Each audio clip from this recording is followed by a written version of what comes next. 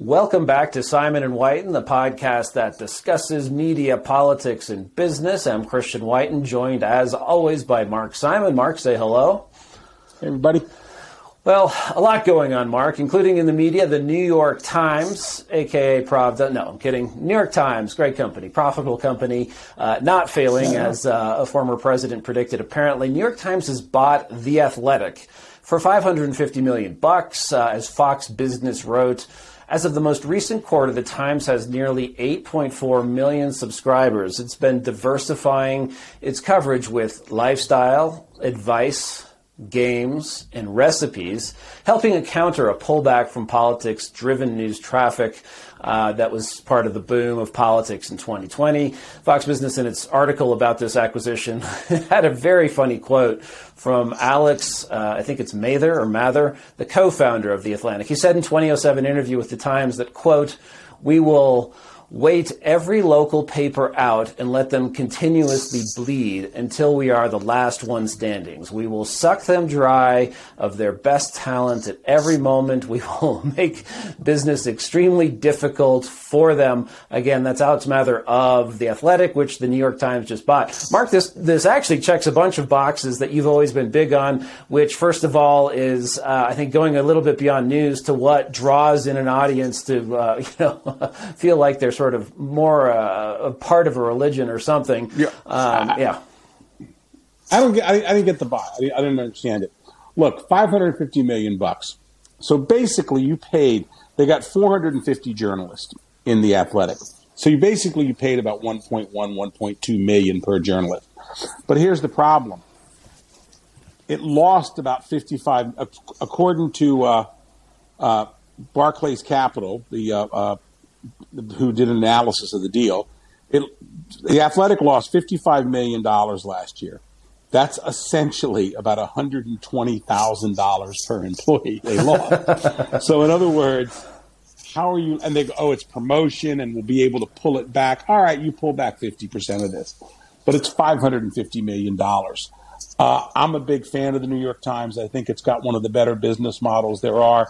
I think they've got 8.4 million subscribers to their news product and another million. They're coming up close to 10 million with all their products. It's kind of, people call it the Death Star.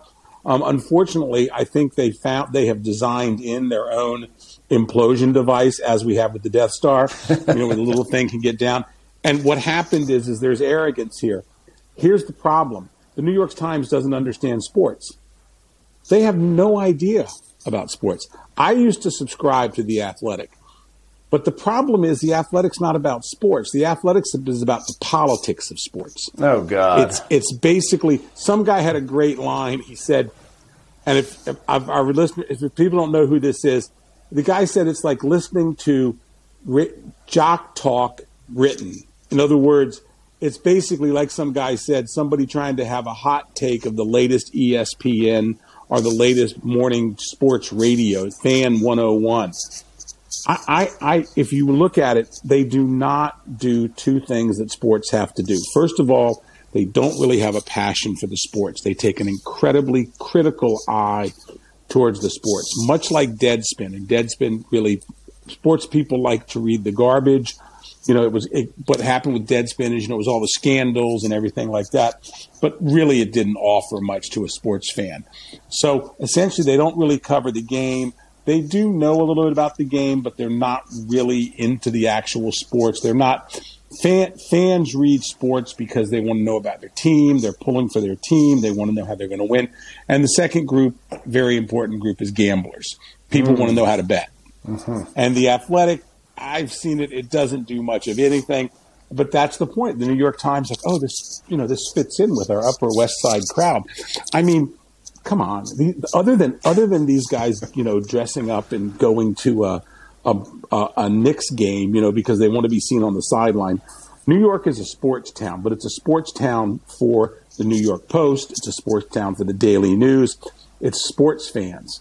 And The Athletic doesn't appeal to sports fans, because I'm a sports fan and I read it and I'm going, okay, that's interesting. There are some wonderfully good articles really in there about sports. I mean, in terms of the structure and things like that, they've got some very good writers who understand that. But overall, no, it's not there. And also they're very PC, which sports fans are not. So, for example, they think it's wonderful that we have transgender swimmers, and they think it's sports fans. That's not sports fans. Sports fans are mostly men, by the way, and the women who are sports fans are incredibly conservative women. It is a myth. The liberal woman, and I have a very long-time person I've known with a major sports league. I don't want to say it because I think people might figure it out.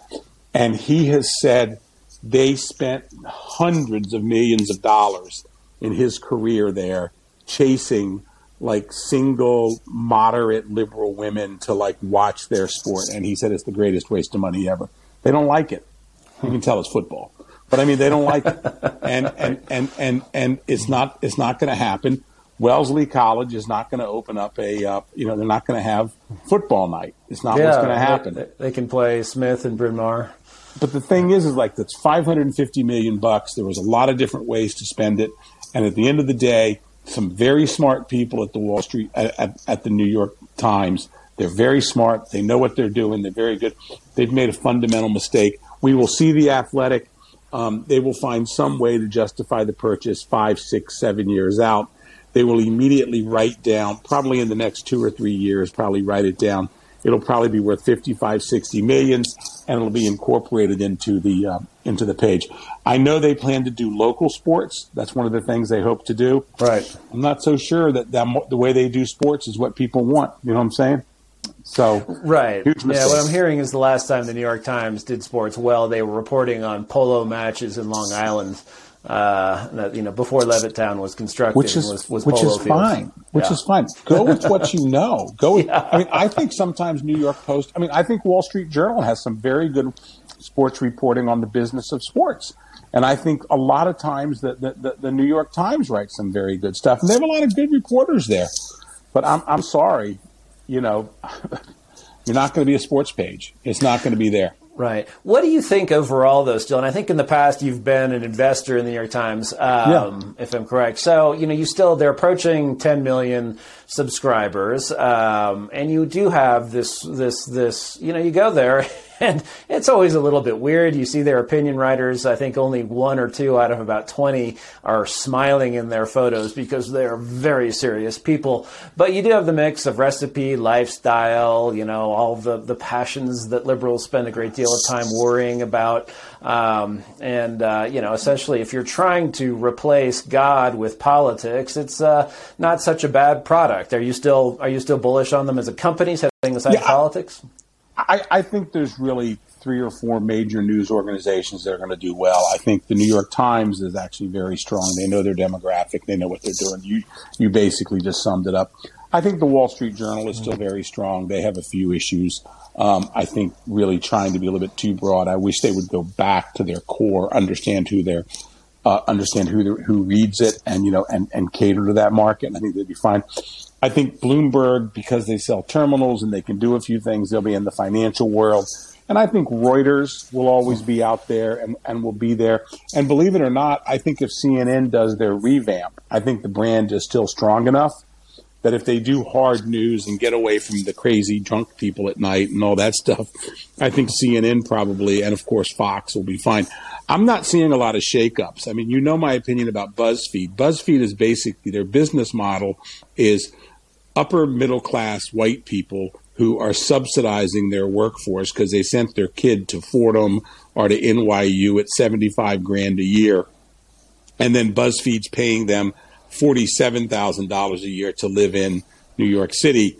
There's nothing really going there. And I think the other thing that's happening too is maybe we just need 5 or 7 or 8 major national media organizations that, in other words, let's be blunt. I mean, if there's a terrorist attack or a fire or something like that, do you really need more than 7 or 8 different media organizations there? I'd even make the argument you don't really need that many more at the White House, to be honest with you. Right. And I've made the argument at the White House for years. Nobody cares what I think, but I'd rather have like 15 have the same reporters there all the time, you know what I'm saying? So they can actually drill down in questions and not have this 75, 100 rotating through. that basically they get one question and then they get to come back 3 weeks later and ask it. You know what I'm saying? Right. And follow up. But the thing is like, I don't believe that there's really a lot of people coming that are going to offer something, because I believe most people are going down these rabbit holes. In other words, if you're really interested in democratic politics, you're going to find people on Substack. You're going to find the blogs. You're going to find it there. You know what I'm saying? And then you'll come back for your general news. I wish I could fully understand what's happening with consumption habits, but I believe the future for media happens to be with consumption habits and not with content. I think content's the same. It's always the same. It's, conservative, liberal, this. It's going to be who can guess people's consumption habits. How are they consuming media? A lot of us assume that, basically you go to the New York Times and, that, and I think that's behind. We'll also get our people who love sports. No, the fact of the matter is the guy who's the liberal college professor who's reading the New York Times and loves it online and stuff like that, but he's a Big Ten basketball fanatic. He goes to the Big Ten sites to read basketball. He's not at the New York Times for basketball. Right. If you're really into specializing, then there's no amount that's sort of this broad brush. There's so much more out there. And I would hope one day we would be 1/50th, 1/500th of the size of Joe Rogan. You know what I'm saying? But the simple fact of the matter is he has changed a lot. There's a lot changing now. And I think the fact is his content really hasn't changed too much. And nobody's bringing, I don't see what you're going to bring new to content. Different opinions, maybe, who knows? I doubt it. I don't see it. I think what's going to happen is it's going to be distribution, and it's going to be, what is the consumption patterns? Who can figure out what people are consuming?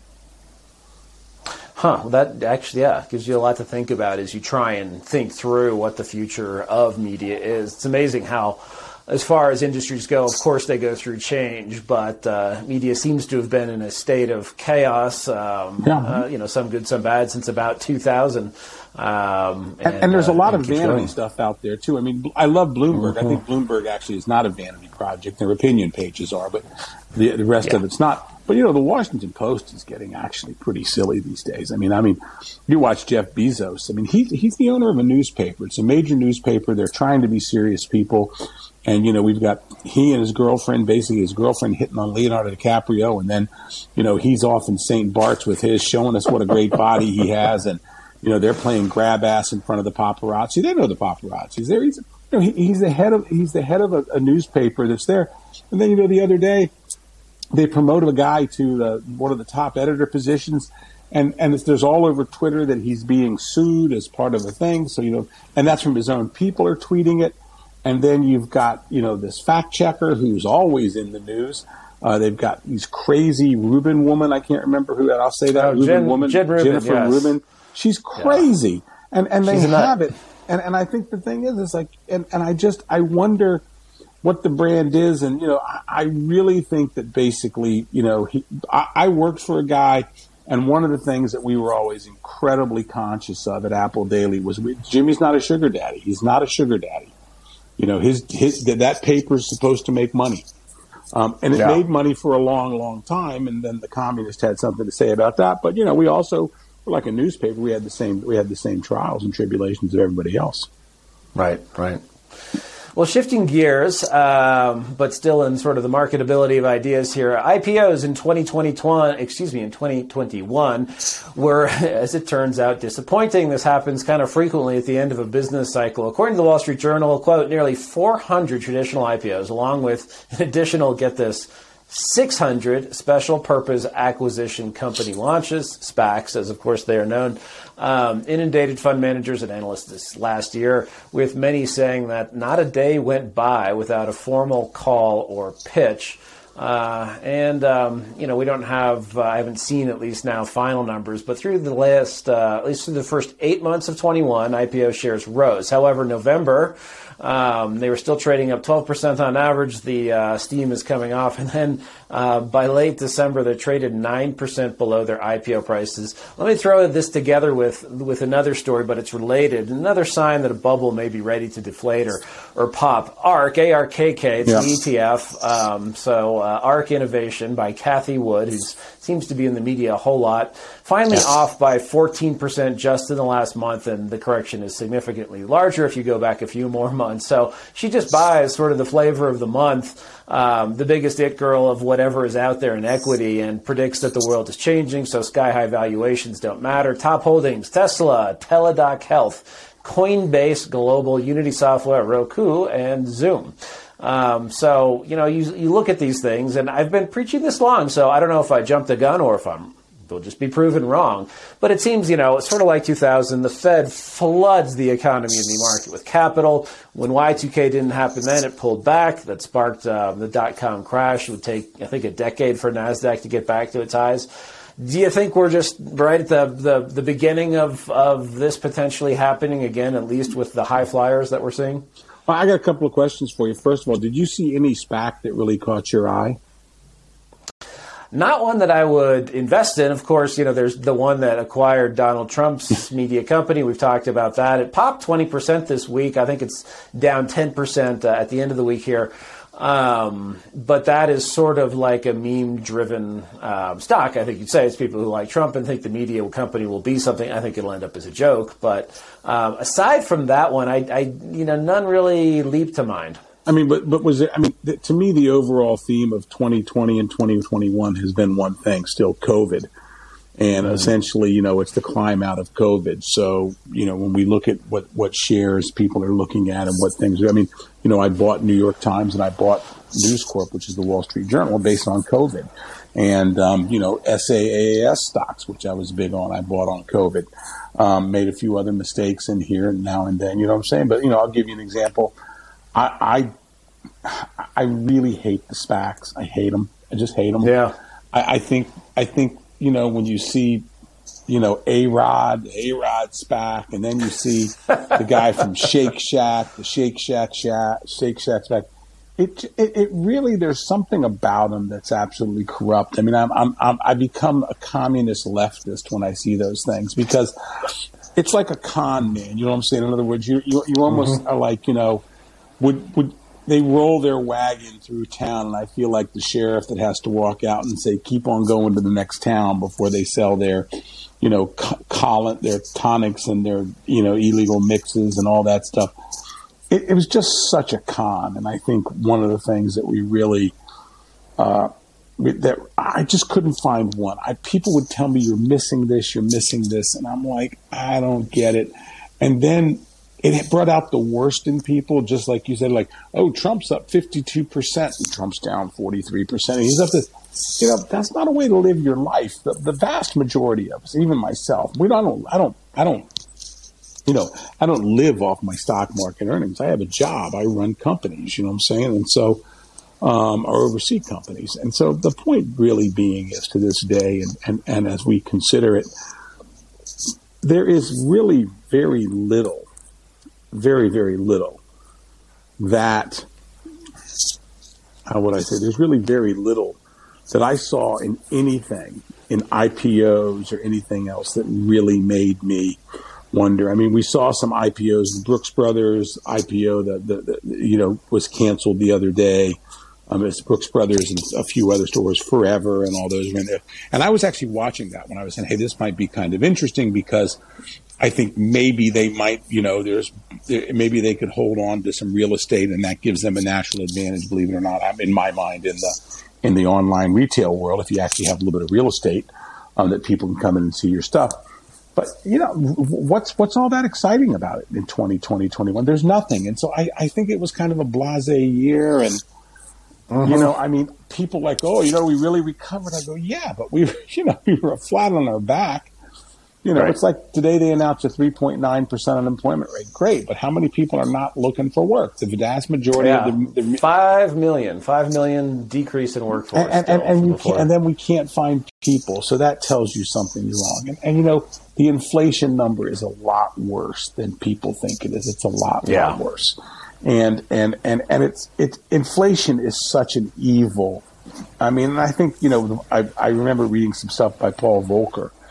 The damage that it does to like really the bottom 70% of Americans. I should say the majority of Americans.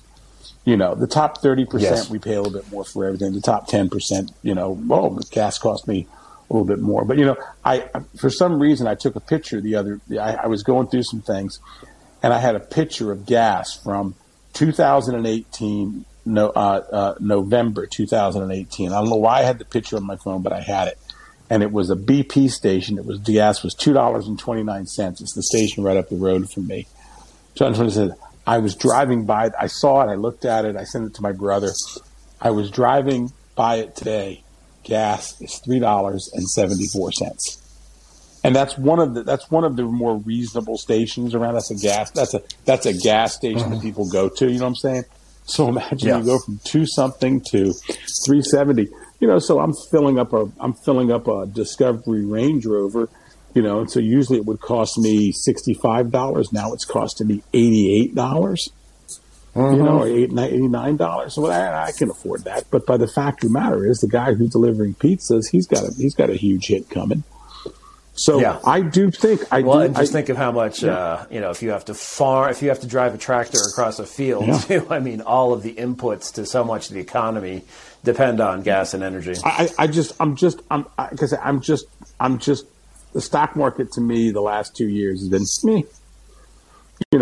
Did really well on some SaaS stocks, did really well, on the Wall Street Journal, the New York Times, but I think that's over for a while. But I'm looking now where to be. I just don't know where to be. Well, another one that both you and I are in, yes, I think, and we talked about it and made light of it on a previous episode. It's Rio Tinto, the mining company. And they're up 13% in the last month. Mm-hmm. So that's a little startling. It's great when you own shares of a company. It's up that much. But I sort of viewed it as a stable company where the stock would be mostly flat, but they have a shocking 9.5% dividend. This is technically, I believe, an a UK company, but a lot of their stuff is in Australia and Southeast Asia and elsewhere mining. You talk about ESG. I think the E stands for what? Environment. The S for sustainability. Yeah. The G for governance. So I propose changing the acronym where the E is evil, the S is slash and burn, and the G maybe gouge. I don't know. Still working on it. But, I want a company that's evil, that will slash and burn the rainforest and gouge customers to produce profits. No, I'm kidding. Kidding, of course. But I don't know. Rio, we didn't say not to invest in this. We sort of said they have a CEO who is a panda hugger. He's a former Canadian ambassador to China. But, probably that's just a little bit of window dressing. And, in fact, this company has a bright future. I mean, look, Barton is going to he likes money more than anybody else. He likes money as much as everybody else, so he's going to do what he has to do. And when you're giving out a 9% dividend, and when you're growing the way they're growing, and when you have the employee, one of the things about them, when you have the employee profit participation plans that they have there, and you're dealing with miners, I don't think he's going to show up with the Green New Deal there, if he wants to walk out of the meeting alive. So right. I like the company. I still like the company. I still think it's a buy.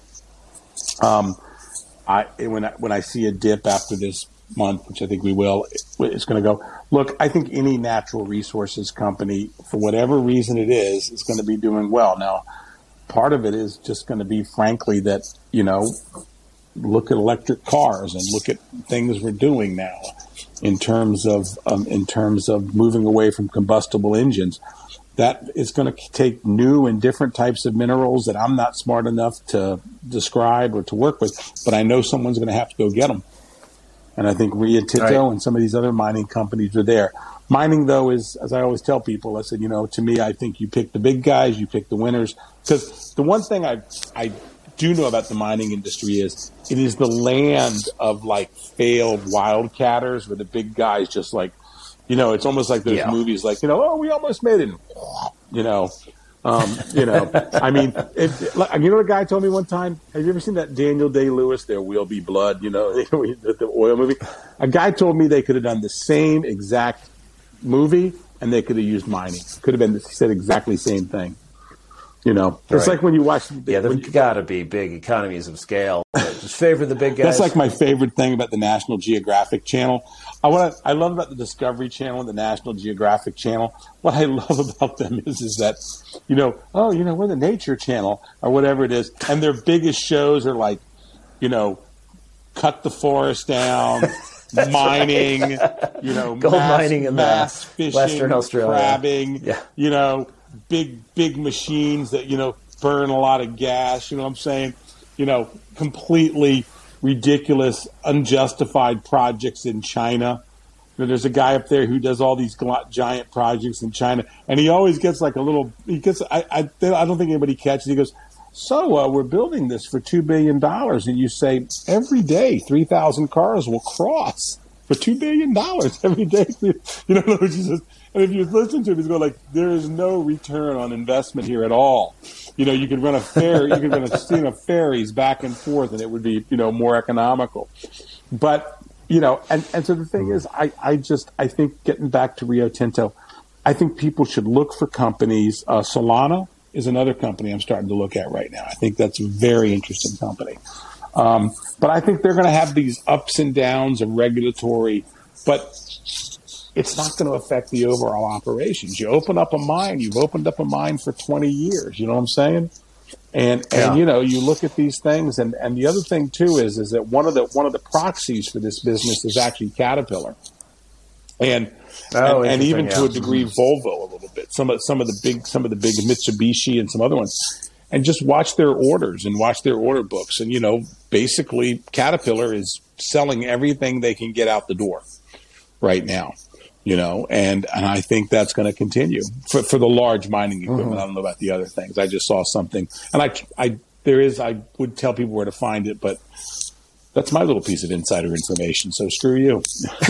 Go find it yourself. So the opposite end of the vehicle spectrum from Ocat is Tesla. We mentioned them earlier. Tesla opened a showroom in, wait for it, Xinjiang. That's the part of China where the Uyghurs live, and there are 1 to 2 million of them in political concentration camps. They opened this just as the U.S. law limiting imports from that region kicked in. As reported by the Wall Street Journal, Tesla announced, quote, "On this last day of 2021, we meet in Xinjiang. In 2022, let us together launch Xinjiang on its electric journey." And the posting was accompanied by pictures from an opening ceremony that had traditional Chinese lion dances, people posing with placards reading, quote, "Tesla, Heart, Xinjiang." I think Elon Musk actually dispensed with his public relations people, which might not be the worst thing in the world to do, especially if you attract as much media as him, why not just do what you want to do? On the other hand, this seems like a tin ear even by the standard of U.S. corporations that do business in China. Are these guys nuts? I have a different view on this. I think it's like, everybody discovered that Apple had cut that $252 billion deal with the Chinese. And I think what we learned was that essentially this deal was opened in 2016. It was probably planned in 2013 and 14. And I think what we have to remember is these things take a long, long time to come to fruition. And the same thing with Tesla. This thing was planned in Xinjiang in 2017, 2018, as part of their franchise agreements. He does not own it. It's a franchise. And so what are you going to do? It's like, to me, it's no different really for Elon Musk than FedEx having offices in Xinjiang or Chevrolet or somebody else. That said, the optics are horrible. The optics are probably as bad as they could get. I mean, unless they would take a Uyghur and flog them as the part of the opening ceremony. But I mean, it was awful optics, but I don't think Elon Musk had a thing that he could do to stop it. I think he is up there, he's trapped. And I think what we're starting to see is, I call it franchise capitalism in China. In other words, basically Tesla is just going to become one thing. Tesla is going to become a franchise. In other words, everything will be designed in the U.S. All the talent will be in the U.S. All the marketing will be in the U.S. Everything, in a way, much like Apple is, except for they will manufacture that in China. And from a shareholder structure, maybe we just treat it as like that's a franchise. In other words, this is Tesla. Tesla's everywhere, and this is our China franchise, and all the good stuff is there. The big loser here is China, because the big loser is going to be China in that the technology, the development, the knowledge, and the know-how is not going to not be shared in China. It's just going to be a place where you sell it. I use that as a business model because back in the days, if you go around with the luxury brands in Southeast Asia, if you go to Singapore and you go to Singapore, Hong Kong, Dubai, now Shanghai, Tokyo, if you're dealing with LVMH or someone like that, it's all LVMH people. It's top-notch people. It's all the people they're feeding back. Show up in Taipei, Manila, so they're franchisees. And so there's no real talent. It's just basically shop people and stuff like that. And I think that's what China's going to head for if they can't really turn around the human rights stuff. Are they going to kick Tesla out? I think probably not. But I think if they do, the payoff for Tesla would be, quite frankly, no Chinese cars coming to the U.S. And that could be part of it, And Tesla could, I just and with the U.S. treating Chinese car manufacturers hostile. So I'm hoping that Elon Musk is not there. Unfortunately, I think Elon Musk will be caught up in this in a matter of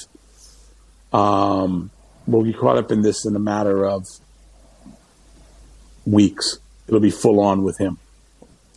Interesting.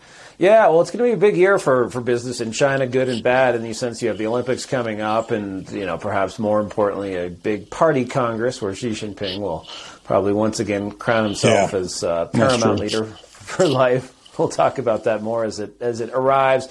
Finally, a quick story here. CBC, which I seem to recall is Canada's version of PBS, maybe worse. A reporter there, Tara Henley, quit the increasingly left-wing Canadian public broadcaster. She wrote on Substack, quote, "When I started at the National Public Broadcaster in 2013, the network produced some of the best journalism in the country. By the time I resigned last month, it embodied some of the worst trends in the mainstream media. In a short period of time, the CBC went from being a trusted source of news to churning out clickbait that reads like a parody of the student press."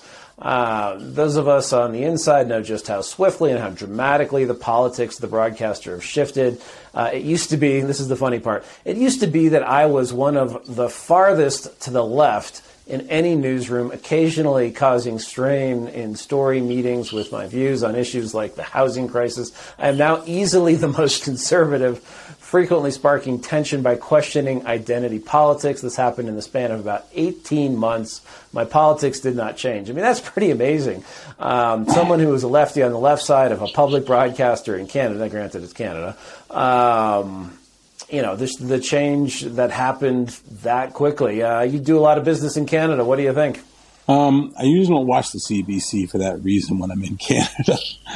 I think what is amazing is when she talks about things like, for example, I'm married to a Filipino woman. We have Filipino relatives. I lived in the Philippines.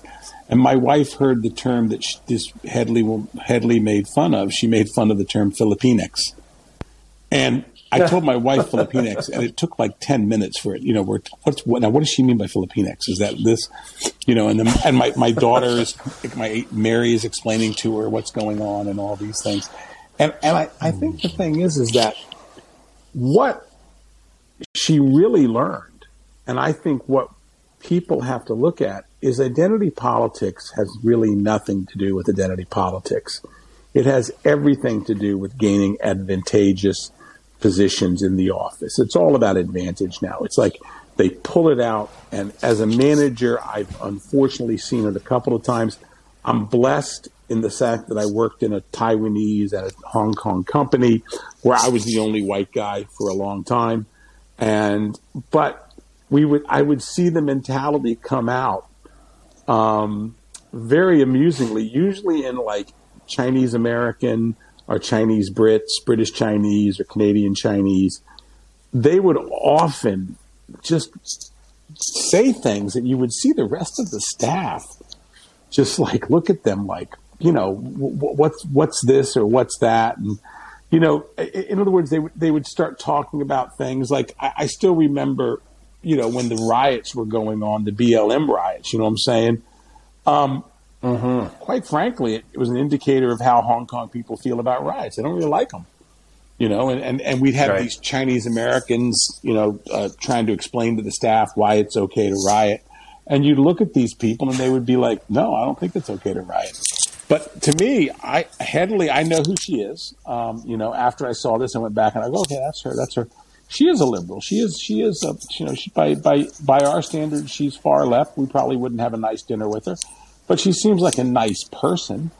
And I think the real thing is I think what happens is that basically she sees this being used as a weapon. And I think that's coming out more and more now. And I think that's going to be a real problem, for people. But I don't understand how you can. It's going to come to a head in many, many ways. And I think it's for companies. You have to be really careful about it. It's the reason why I think Twitter is really shafted. I think the one thing that Jack Dorsey really failed on is when I talk to people who know it, he's allowed that culture to be taken over by basically the crazy people, and I think that's in part why he left it. He's kind of like the guy who let everybody in and tried to work with everybody. And then all of a sudden one day he doesn't control things. And I think the new CEO is probably going to find himself in real trouble within a year because they're banning everybody.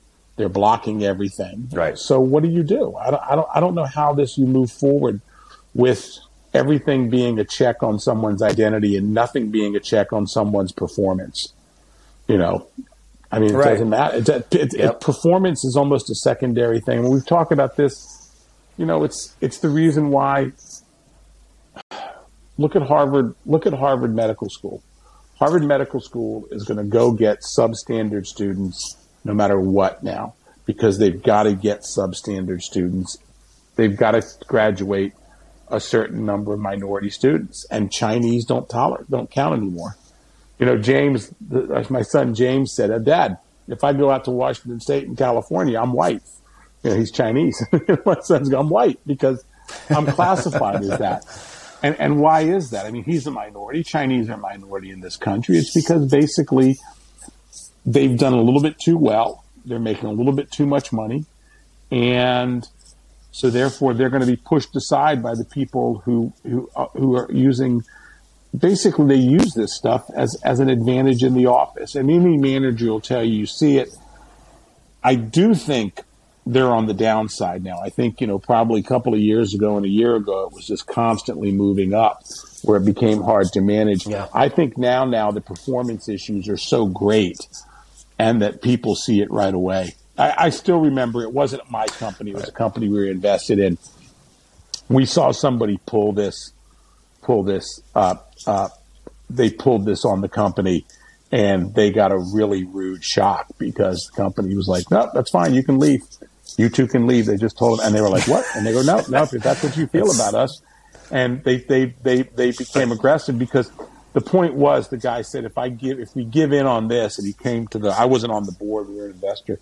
He came to say, if I give in on this, it's all over. If I somehow say that there's implicit bias in the company. And this guy, what drove him crazy was this guy was Asian American. You know what I'm saying? And he comes from an incredibly, his father runs really a shop. You know what I'm saying? His father was a teacher in India, and they're not wealthy people. And I don't want to say who he is, but he runs a small shop. He's a shopkeeper. He's the son of a shopkeeper.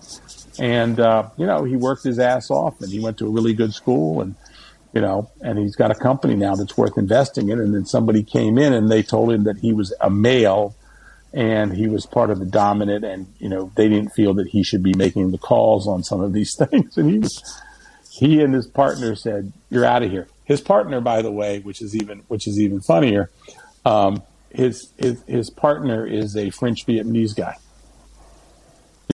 mother's Vietnamese, father's French, but he looks like he's, and the point is, it just got to the point, it's just ridiculous. And I think that's the problem that people have with this these days. It just gets ridiculous. I mean, one last celebrity reference. You guys, of course we follow Dave Chappelle, you know what I'm saying? And you saw he had that guy, Patton Oswalt, who I'm not a big fan of. I think he's kind of a jerk. Patton Oswalt and him are friends, and Patton Oswalt said, "Hey, I'm with my friend Dave Chappelle," and then he got roasted on Twitter, and he sold his friend out. So I don't like all this stuff because I think it's horrible stuff, you know what I'm saying? And also, it's people on Twitter. Who cares what people on Twitter say? That's fundamentally important. It's realizing that a Twitter mob is first of all, you don't know how many of those are just bots.